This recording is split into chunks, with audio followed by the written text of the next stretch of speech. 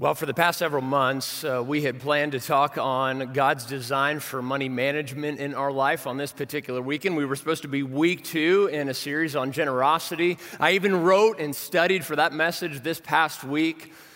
But then as I drove home late Wednesday night from Sophie, Ruth Ann, and David Reinhardt's visitation, something just didn't seem right about going from what we've all walked through and experienced this past week to then talking about finances. Now, if you're a guest with us today and you're a little bit out of the loop and don't know what's been going on, tragically, last Sunday morning, really early, we lost 3 members of our church, all from the same family, in a car accident as they were driving back from Indianapolis. And I just have to say that as horrible and as awful as this past week has been, I want you to know that I have been so proud of you guys and the way that you have loved on the Reinhardts and the way that you have reached out to them and the way that we have come together as brothers and sisters in Christ. I want you to know that you literally have shown the world what being a part of the Church of Jesus Christ is all about. And I also want you to know that I am so proud of our staff. Our staff has just worked tirelessly this past week to not only honor the Reinhardts, but also lift high the name of Jesus in the midst of their grief. I really believe.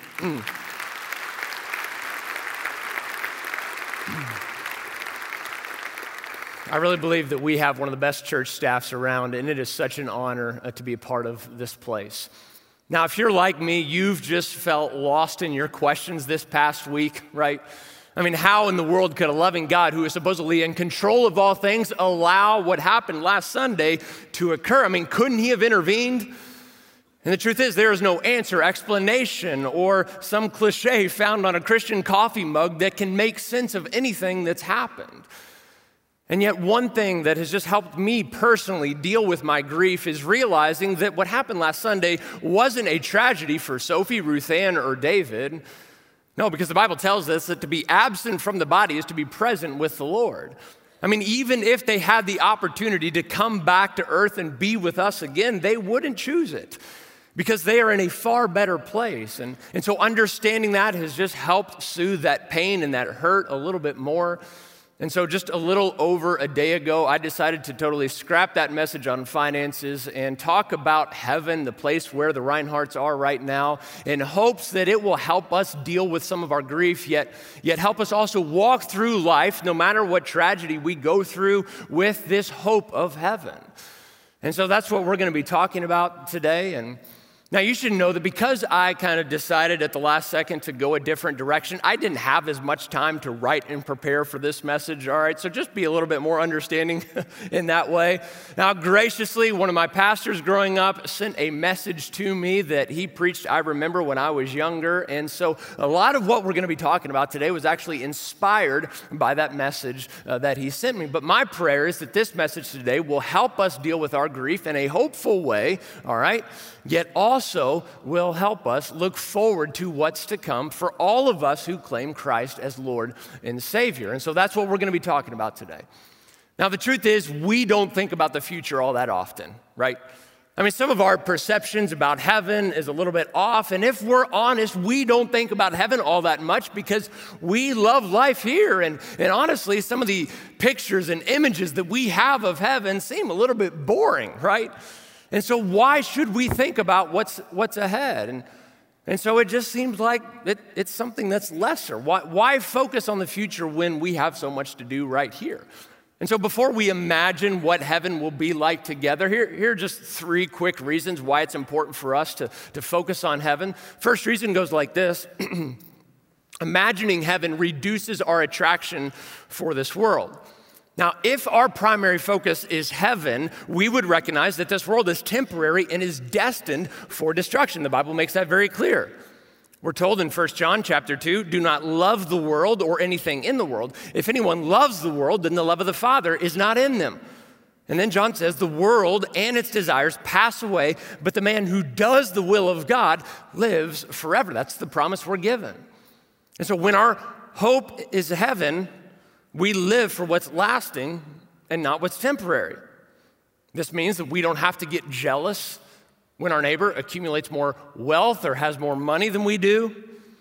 This means we don't have to be depressed when a coworker gets the promotion and instead of you. We will be less likely to make choices that would jeopardize our marriage when our focus is on eternity and not in this life. You see, following Jesus means keeping an eternal mindset in every area of our life. Here's the second reason why it's important that we focus on heaven. That imagining heaven gives us permanent hope regardless of what happens in our life. Now, the truth is, a lot of us, we've walked in here today carrying loads of grief, shame, and just pain from our life. I mean, you keep thinking that you're going to wake up from this bad dream that you've experienced this past week.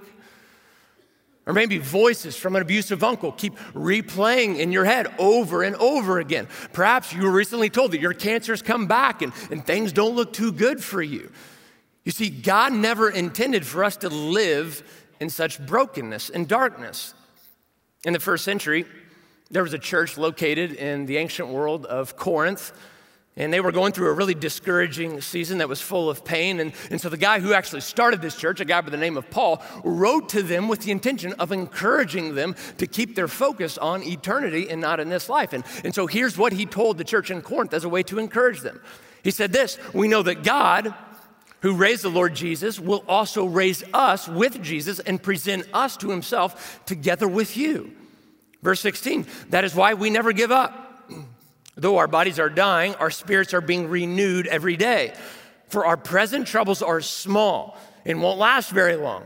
Yet they produce for us a glory that vastly outweighs them and will last forever." So Paul says, we don't look at the troubles we can see now. Rather, we fix our gaze on things that cannot be seen. For the things we see now will soon be gone, but the things we can't see, it's those things that will last forever.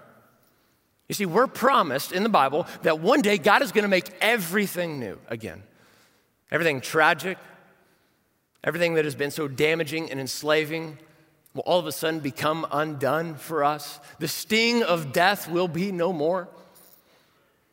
Paul says it like this in Romans chapter 8. He says that if the spirit of him who raised Jesus from the dead is living in you, he who raised Christ from the dead will also give life to your mortal bodies because of his spirit who lives in you. Now, no matter what we go through, God's given us this hope of heaven so that we can keep hanging on even when every part of us wants to let go. The last book in his famous series, The Lord of the Rings, J.R. Tolkien's book, the last book in that series is called The Return of the King. And towards the end of that story, the ring is destroyed at Mount Doom. And just then, one of the main characters, a guy by the name of Sam, wakes up from this dream. And he's just surprised to see that he's still alive. And even more than just surprised that he personally is alive, he sees that Gandalf, another one of the main characters, is alive as well. And so he asks Gandalf this question. He goes to him and he says, "Hey, is everything sad going to become untrue?" Now that question's a paradox. It doesn't seem rational. And yet because we are promised that one day Jesus is going to make all things new, that means that a day is approaching when all the suffering, pain, and agony that we've experienced, in an instant, it's going to become untrue. This past January, my dad had a total heart transplant. I've told you guys that before. Before the actual procedure, he was on the list for about 6 years. He waited 6 years for a heart. And so on a Saturday afternoon, he received the call from his heart transplant team that they had found him a donor and a heart and that he needed to get to the hospital as quickly as possible so that they could prepare him for surgery. And so he gathered his things together. My mom rushed him to the hospital to prepare for surgery. And it's a very risky procedure. I mean, as you can imagine, the chances that he wouldn't survive the procedure, it was pretty good. I mean, he knew that he would potentially be facing death. And so I'll never forget the text message that my dad sent as my mom is driving him to the hospital that day. His text message simply said, "Hey kids, they have found me a heart. If I don't make it through the procedure, I want you to know that I still win." And that's the hope that we have in Jesus.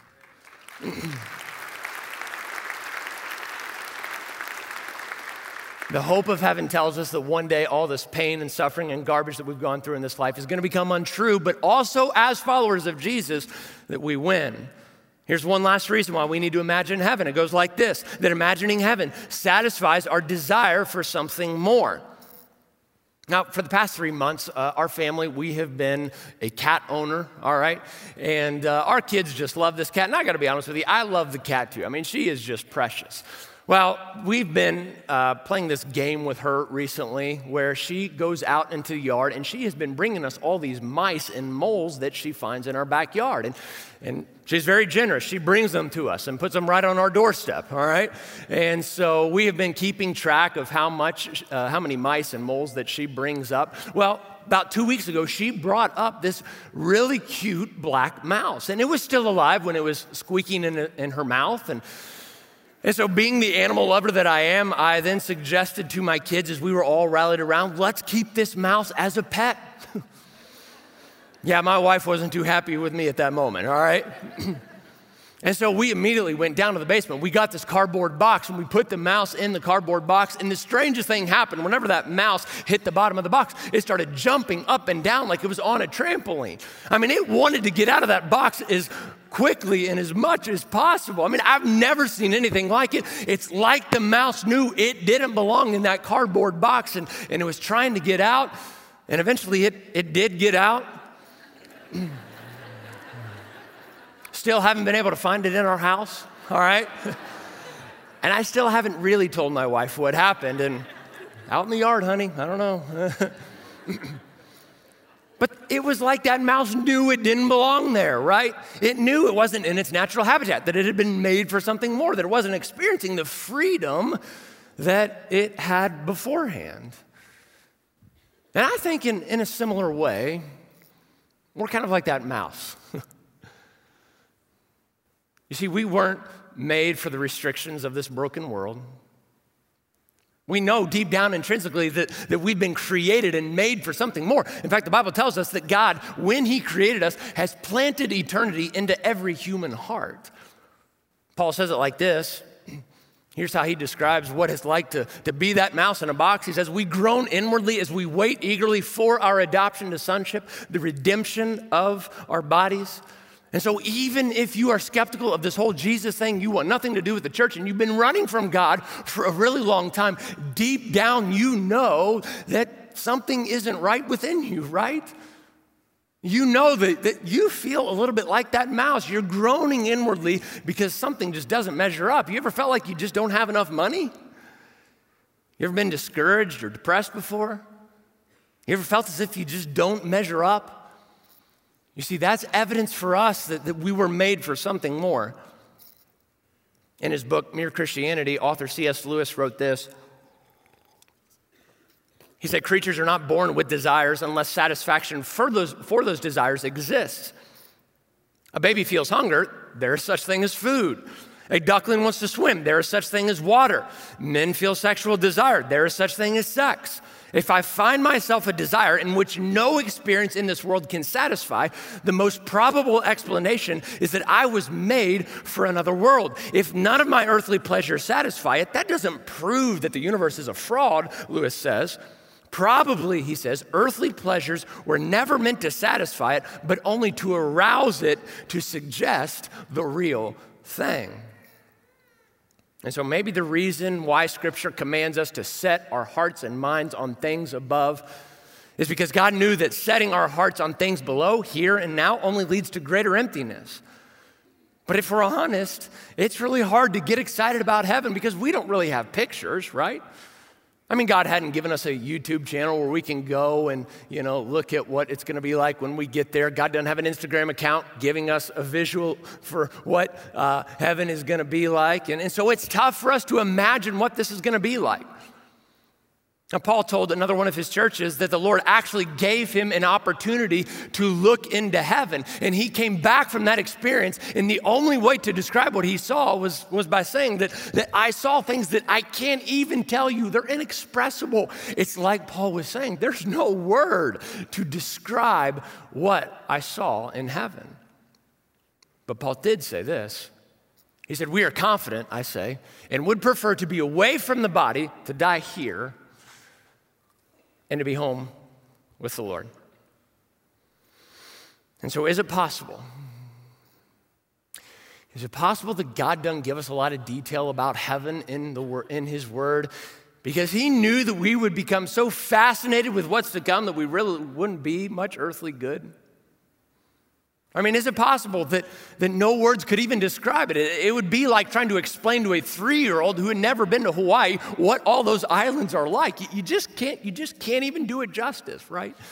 But I believe that God's given us an imagination for a reason, and there are different little snapshots of heaven that God has given us throughout his word. And so what I want to do is just imagine heaven together of what heaven could be like for all of us who are in Christ Jesus. The first attribute I want us to look at goes like this. When you think of heaven, imagine relief and healing.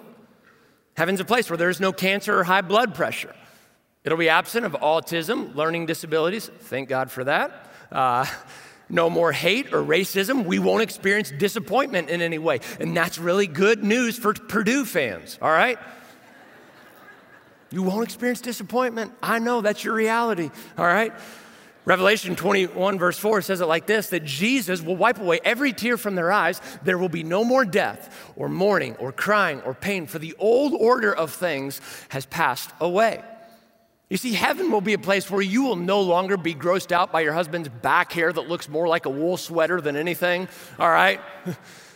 Heaven's a place where there's no such thing as wrinkles, sagging body parts, and bad body odor or bad breath, all right? Not even holy halitosis, okay? I mean, heaven will just be absent of all that. Rick Tomlinson, who has served in our worship ministry for several years now, gets around on a little motorized cart because he has some health issues with his legs. And so heaven for him will be a place where he will be able to stand up strong on his legs.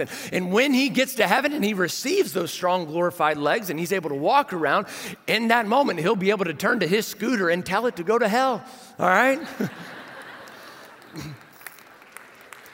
It's true, all right? Heaven's a place where there's no ACE bandages. You don't need glasses, all right? You don't need any kind of medication. Rod Hoschauer, our senior adults pastor, he'll look 20 years old again, all right? Our high school pastor, Ross Langston, he won't be allowed to wear his skinny jeans. Thank God, all right? I know. I want to be there now because of it. All right, I'll have a head full of hair, and Todd Bussey will be given the body of a Greek god, all right? It's going to be a great place, and I can't wait to be there with you to see it. Second thing about heaven goes like this. When you think of heaven, imagine worship and inspiration. Now, this may not sound all that appealing to you, and if that's the case, then I would venture to say that you've probably never been lost in what God has done for you and who God really is. Revelation 4, verse 10 says this, that when we get there, we're going to fall down before him who sits on the throne and worship him who lives forever and ever. They lay down their crowns before the throne and say, you are worthy, our Lord and God, to receive glory and honor and power, for you created all things. And by your will, they were created and have their being. You see, heaven's going to be a place, it's going to be a place where we stand in awe of the one who paid it all. The one who actually opened up heaven's gate for us. And honestly, it's tough to imagine getting so lost in the presence of Jesus Christ that we will actually fall to our knees. We won't even be able to stand up. And so what will it be like to hear all the angels in heaven declaring at the same exact time that Jesus is worthy and singing his praise and honor? The culminating moment, I think, for us will be whenever we're gathered together in this room and Jesus Christ walks in, and you can just hear a pin drop as he walks to the front. He opens up his word, and he begins teaching us some things that maybe we never understood before. Here's another thing about heaven. When you think of heaven, imagine reuniting with your friends and relatives in Christ. Now, this will be certainly one of the sweeter moments when we arrive. Revelation chapter 7, verse 9 says this, after this, I looked, and there before me was a great multitude that no one could count from every nation, tribe, people, and language, standing before the throne and before the Lamb. Now, the Lamb here refers to Jesus. He's the one who sacrificed his body so that we could be there to begin with. Now, I want you to notice that all people are standing before Jesus, that Jesus just has this way of bringing people together, doesn't he? Question I frequently get as a pastor goes like this: will we recognize each other in heaven? Will we know our loved ones? You know, right before Jesus died, he had this thief who was being crucified right beside him. That thief ended up repenting and confessing Christ as Lord. And so Jesus turned towards him in that moment and he said this. He said, today you will be with me in paradise. There's another moment in Scripture where two guys, Elijah and Moses, who had died years before, hundreds of years before, appeared with Jesus up on this mountainside right in front of Jesus' closest friends. And the Bible explicitly tells us that Jesus' closest friends recognized who they were. And so we will recognize loved ones. We will know each other in heaven. And so who are you most excited about seeing? Maybe David, Sophie, Ruth Ann. Maybe your mom or dad. Maybe your son or daughter. Perhaps you're excited about meeting your child that miscarried at such a young age that you never got to know the gender. I'm personally excited about seeing my grandpa again. I love my grandpa. I can't wait to be with him again.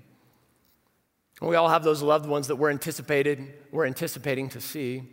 I'll never forget, at my church growing up as a young boy, there was this 92-year-old lady who was sitting beside me in church one day, and she turned to me and she said this. She said, "I hope I die soon, or else all my friends are going to think that I didn't make it."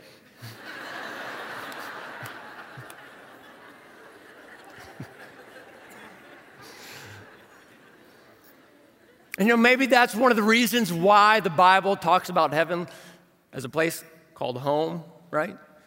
You see, home is a place where your relationships are. 4 months ago, our family moved from Newburgh to Evansville, and I thought that whenever we were packing up our old house that I was going to miss that place and I would go back to it frequently.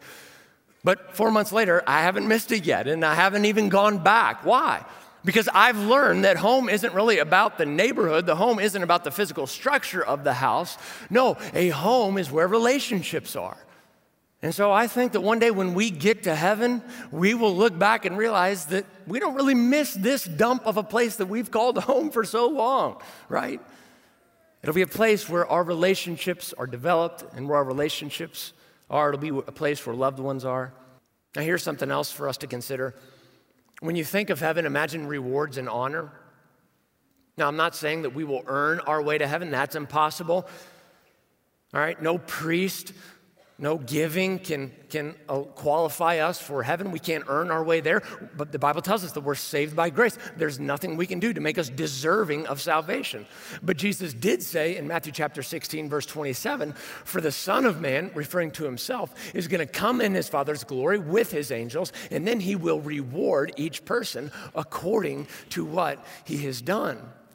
Heaven is not going to be a place of bland equality. Some will be rewarded and praised more than ever. And I know that a culture that is so obsessed with making everybody a winner, all right, this may be a letdown for some of us. But you see, heaven will be a place where the Lord is going to honor some pastors who have it far more difficult than I do, will be rewarded more than me, who's had it pretty easy so far in life. Heaven will be a place where Carol Ann Lukens of our church, who faithfully cared for and served her husband earlier this year who died of leukemia, she will be rewarded more than, say, the wife who has a healthy husband and yet is taking advantage of him. Heaven will be a place where the individual who has consistently given 10, 15% of his or her income away will be rewarded more than the person who just gives God a tip here and there. Why? Because the Bible tells us to store up for ourselves treasures in heaven. And so this is really a challenge for us to invest into eternity by thinking about what's to come in every area of our life. We can make deposits here and now for what's to come. Here's the fifth thing I want us to imagine. It goes like this. That when you think of heaven, imagine study and learning. Now, just because we're going to be in heaven doesn't mean that we're going to know all things, all right? That's just not true. Ephesians chapter 2, 6 through 7 says this, "And God raised us up with Christ and seated us with him in the heavenly realms in Christ Jesus, in order that in the coming ages he might show the incomparable riches of his grace." Now, that word show in the original Greek language means to reveal in an ongoing or progressive way. The Bible also tells us that as humanity, we've been created below the angels in heaven, that angels are above us. Now, the angels do not know everything. They are not equal to God, yet they know more than we do, yet they don't know everything. And so if they have existed much longer than we have and they're higher than us, then that means that when we get to heaven, there's going to be a lot for us to learn, right? And so what's one of the first questions that you want to ask God when you get there? Lord, can you explain to me how you created the universe from nothing to something? I mean, how long did that take? God, why did you choose to intervene at certain moments in history and yet allow certain things to happen? I mean, I'd like to know why God created Lucifer, the angel, knowing full well that he would rebel and become Satan in time. Lord, why didn't you stop Hitler sooner? Here's something else.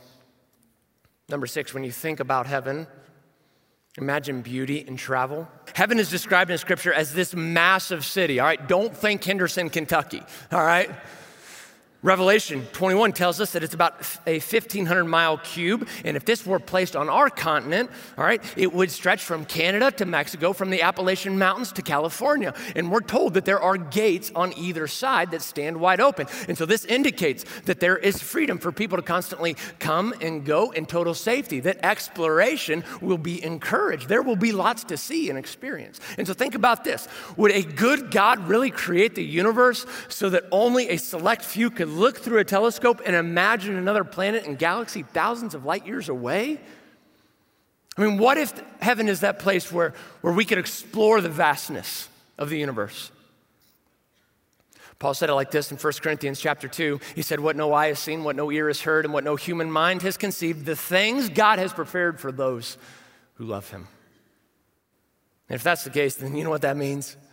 That means that the Grand Canyon, the Rocky Mountains, Garden of the Gods, Niagara Falls, the Alps, Sea of Galilee, it's just a sneak preview of what's to come. The Bible speaks of water, trees, fruit, light, and animals, including horses, lambs, and harmless wolves, and tame lions in heaven. Think of heaven like when you go snorkeling. You ever been snorkeling before, by show of hands? Anybody? Yeah, well, before you put on your goggles, you look and the water surface is just smooth. There's nothing much to it. But then once you put on all your snorkeling gear and you go beneath the water surface, all of a sudden there's a whole new world that opens up to you, right? You see colorful fish, you see coral reefs and plants down below. And so just imagine this unseen world that we are going to experience whenever we put those goggles on when we get to heaven. Number 7, when you think of heaven, imagine lots of joy and laughter. Now, this is why Jesus told the religious leaders during the first century that there is more joy in heaven over one sinner who repents than over 99 righteous people who don't need to repent whatsoever. Jesus tells us that whenever we get to heaven for the very first time, the first thing that we're going to be told is to enter, if we have been saved and have trusted Jesus in this life, to enter into our Master's happiness, Jesus says. And so imagine what that's going to be like. Luke chapter 6, verse 21, Jesus said this, blessed are you who hunger now, for you will be satisfied. Blessed are you who are weak now, for you will laugh. I don't know about you, but there is nothing that I love to do more than laugh. And I got to be honest, sometimes my love for humor and laughter gets me in trouble, all right?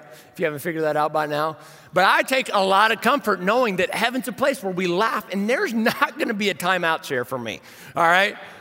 I mean, I'm really excited about that. I mean, have you ever been in one part of your house and you hear somebody in the other room just laughing and just cracking up hysterically? Well, what do you do when you hear that?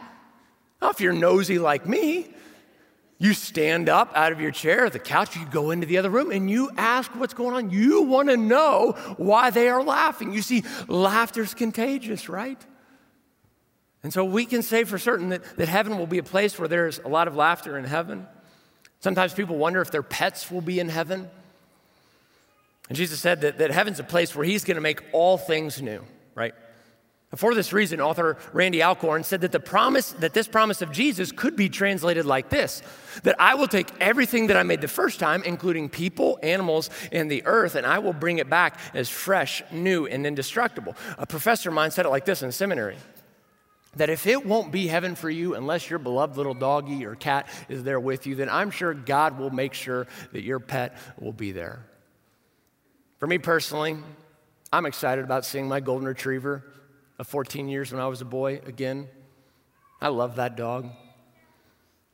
You see, if anything, my golden retrievers have taught me about the unconditional love and loyalty of the one who made them.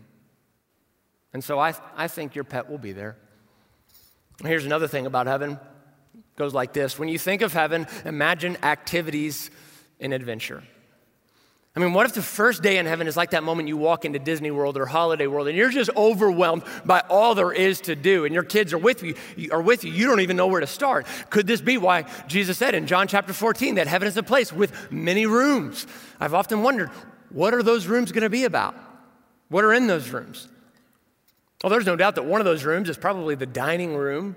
The Bible tells us that one of the first things we will do when we get to heaven is we are going to enjoy a feast together. And this won't just be like going to Applebee's, all right? It says that there will be choice meat and fine wine there. You see, heaven is a place where we don't have to worry about fat grams, all right? We don't have to worry about carbs or gluten. You won't care if it was cage-free, full of hormones, or any of that other garbage that some of you believe, all right? Sorry, all right? Don't email me, all right? I don't care, okay? You're wrong. Perhaps there's a replay room where you can go and see any moment in history exactly the way that it happened. What would it be like to replay the life of Jesus just as it happened? And what would it be like to go back and see your life maybe from God's perspective and realize all the moments that he stepped in, protected you, and intervened? Or what about going back and experiencing the night that your team won the championship or the World Series and just feeling what you felt in that moment all over again? Maybe another room is a hobby and recreation room where you can learn to fly, go snow skiing, fishing, and play golf courses that would make Victoria National look like a public par 3 course. And if this sounds all too good to be true for you, then let me tell you that it is. And if you think, man, I don't deserve to be there, then I would say you're exactly right. Because you see, the Bible tells us that we've all sinned, that we've all disconnected ourselves from a right relationship with God because we wanted to do our own thing, we wanted to go on our own way. But God couldn't stand the thought of having heaven without you in it. And so this is why Colossians chapter 1 says this. For God has rescued us from the dominion of darkness and brought us into the kingdom of the Son he loves, in whom we have redemption for the forgiveness of sins. And so know that the offer before you today is to no longer fear death. And Jesus said that he is the resurrection and the life, that he who believes in him, though he dies, will live yet again. One question that I often get as a pastor goes like this as well, that what will it be like when I die? What will I experience? And the truth is, this is something that a lot of us fear. I mean, we resist death because we don't know what that's going to be like. And so let me just answer that question for you by telling you what my 3-year-old daughter Vera has been doing recently.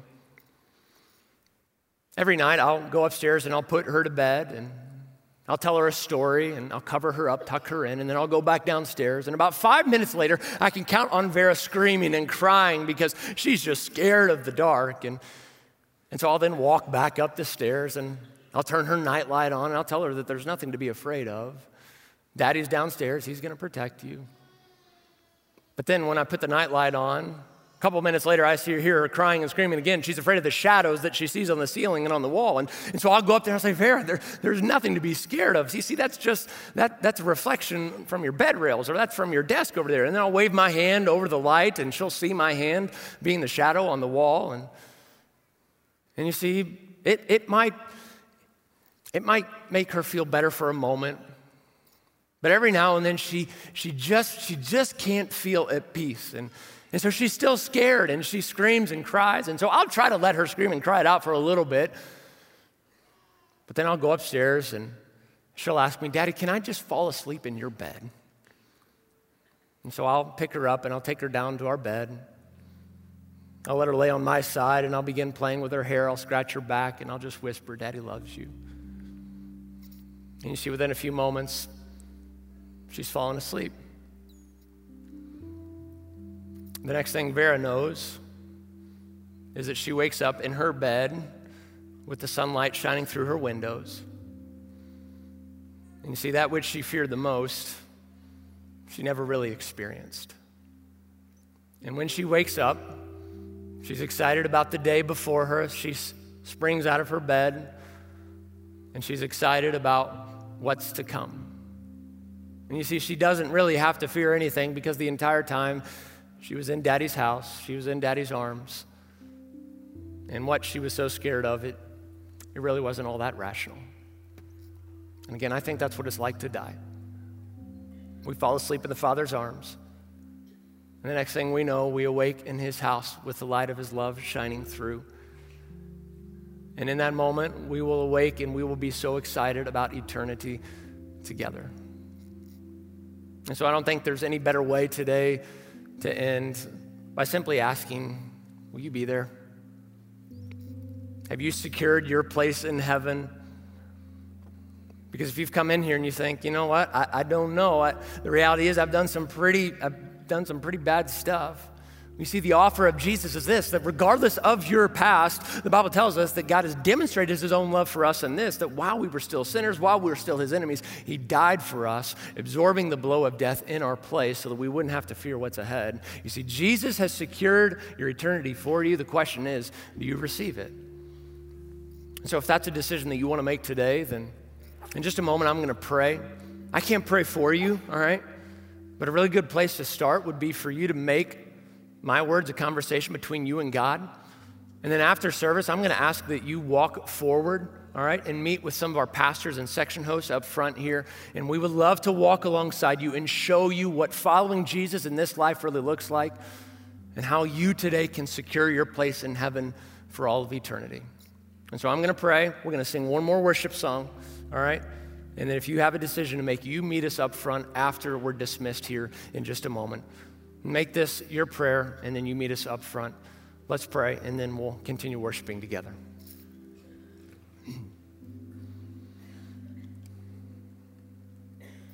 God, you are not absent from suffering yourself. You've experienced it firsthand.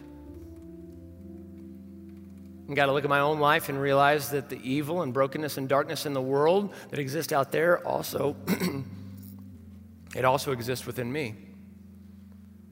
And God, because of my sin, because of my brokenness, I've disconnected myself from a right relationship with you. Therefore, it's only by your grace, it's only by what you, Jesus, did in our place that we can have a secured spot in heaven with you for all of eternity. We don't have to get what we deserve because you, Jesus, already absorbed it for us when you died on the cross. But then 3 days later, when you rose back to life, in a way, if we accept this deal that you offer, we walked out of that empty tomb with you, and we don't have to fear death. And so we thank you for that. And we love you, and we ask that you continue to comfort us in our grief and in our darkness, and that you would assure us that a day is quickly approaching when everything sad will become untrue, and that we will win. It's in Christ's name that we pray. Amen.